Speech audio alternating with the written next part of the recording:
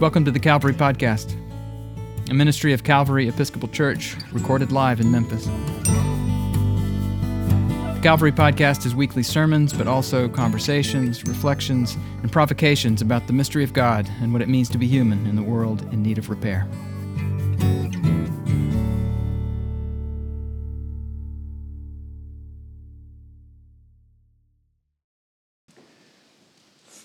Well, for once, maybe the first time, I thought I'd begin a Christmas Eve homily by acknowledging that a few people in this room might be distracted by their excitement at what might be waiting for them under the tree tomorrow morning. It might be a bicycle or a mermaid skirt or maybe a Shishibo shape-shifting fidget cube with 36 rare earth magnets. I don't know what that is either, but it's the best-selling toy on Amazon.com right now. Don't think I didn't do my research for this sermon. Of course, when Christmas gifts do show up in homilies, at Christmas it's usually within a scolding reminder that Christmas is not about the presents, it's about Jesus, which is technically true, I'm afraid. But recently I stumbled across something that assuaged some long-standing guilt about how badly I once wanted an object in this world. And I thought I might pass the good news along to all you other shallow materialistic sinners out there. I think I was 7, the biblical number for perfection, which, come to think of it, is 49 years ago. 7 times 7, clearly the days have been accomplished for this sermon illustration to be delivered. It wasn't actually Christmas time, it was summertime, and our family had taken a trip to Dogpatch, USA. Dogpatch was a Little Abner-themed amusement park in Marble Falls, Arkansas. It was basically Disneyland to us Arkansans, but instead of Minnie Mouse and Captain Hook, the park was populated by politically incorrect caricatures of hill people. Shockingly, it closed in 1993. I don't actually remember any of the characters we saw or a single ride we rode. My only memory is of this miniature Corvette that sat near the ticket booth on a pedestal right at eye level for a 7-year-old boy. It was red, and it was perfect. Those fiberglass fenders swept up over the wheels like waves on the water, and its tiny headlights retracted into its hood, just like they did on the grown-up versions.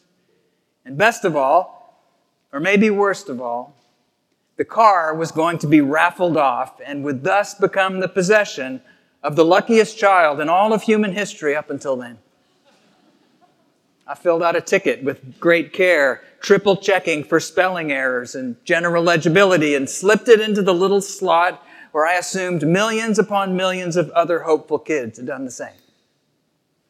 Now, as you can imagine, I had a hard time sleeping for a few nights, what with visions dancing in my head of me driving around town in my car, friends gaping with wonder and awe. I tried to calm myself with the reminder that it would probably take a few days for the raffle to end, the winner to be drawn, and for the bearer of good news to reach that winner's house, presumably in some kind of delivery van with the car in the back, gassed up, ready to drive. The local press would surely be invited.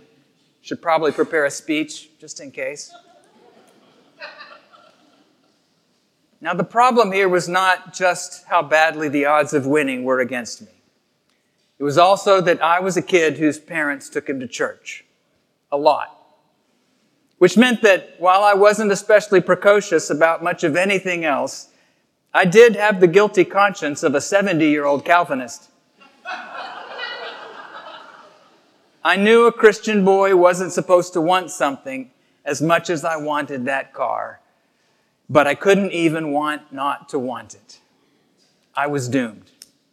Can anybody here possibly relate? Okay, here's the glimmer of hope for my eternal soul I stumbled upon just the other day. There's an English theologian I admire named Herbert McCabe. He was a scholar of Thomas Aquinas and Aristotle, no less. You got to bring in the heavies when you're dealing with these gravest of mortal sins, right? Well, McCabe says that for Plato, perfection existed only off in eternal ideals somewhere in the heavens. Particular things were, by definition, less than perfect reflections of those ideals. But Plato's student Aristotle saw things differently.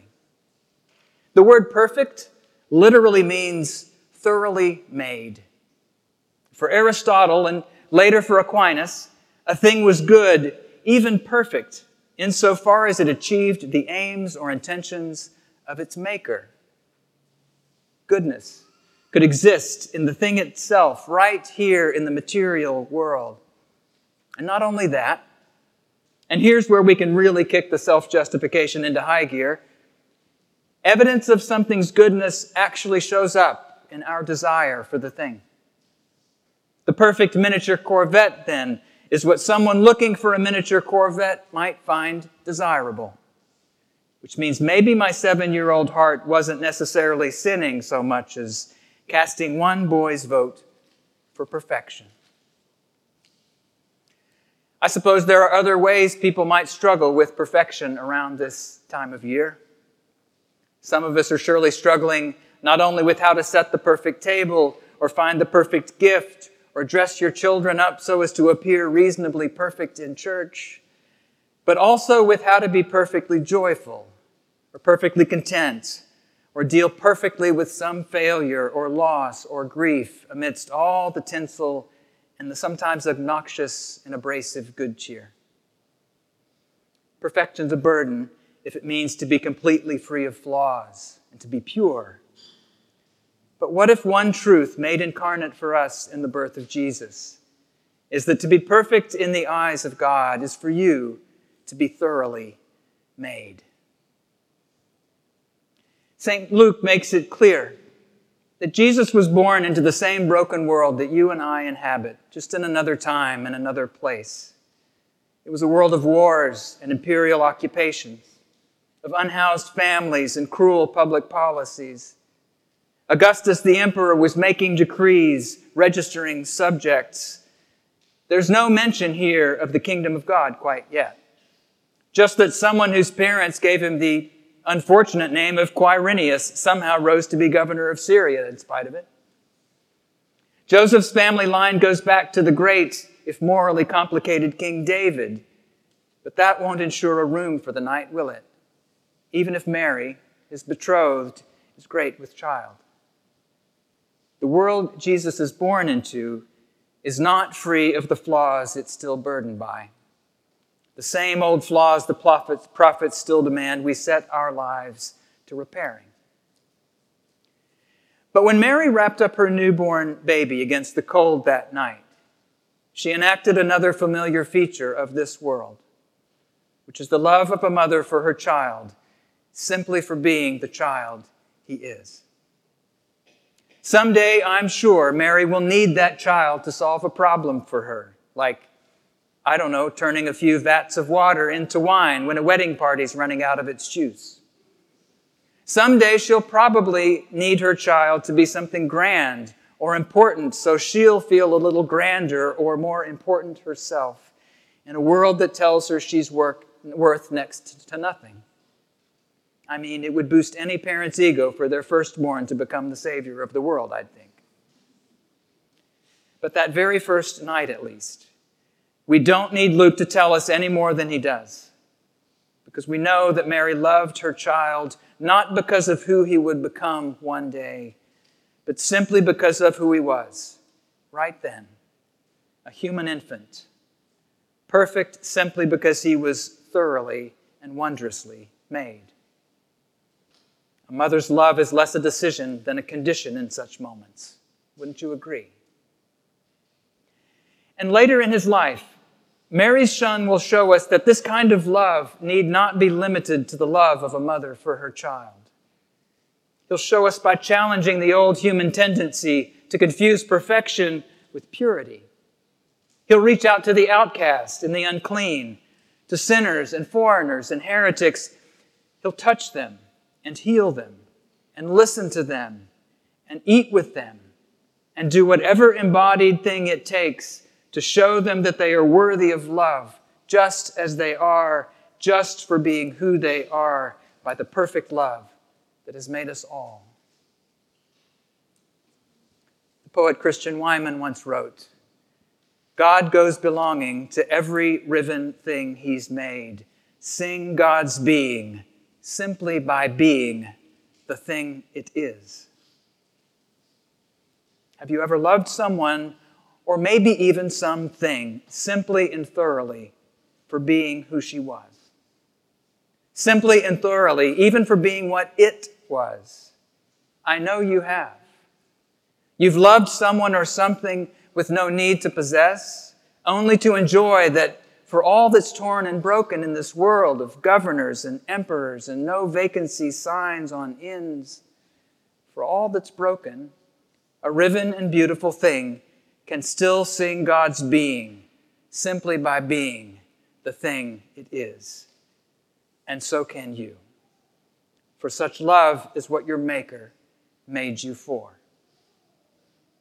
Even at Christmas, unconditional divine love can seem like something that's meant for another realm, an ideal realm that it left behind when it paid us a visit once in Bethlehem way back when. It can seem impossible for the likes of us to comprehend it, much less live it out. But the grace of Christmas is, at least in one part, the reminder that you have known this love in your life, as surely as Mary did, not as a concept or as an ideal, but because some of it has passed into this world through you. Anytime you loved someone or something simply for being themselves. You and I and every child that's ever been filled with anticipation for what delight might await them in the morning have known a form of unconditional love. Jesus would expand radically what and whom in this world we might come to love in just that unabashed way, as we come to trust that God loved each of us in just that unabashed way first. So Merry Christmas, friends. I hope this one is a perfect one. And if you can't quite trust your own delight, let the delight of a child for something in this world be your guide. Remember what it means to love anything unconditionally. And then let unconditional love make your life more thoroughly into the one you already know deep within you. It was meant by God to be.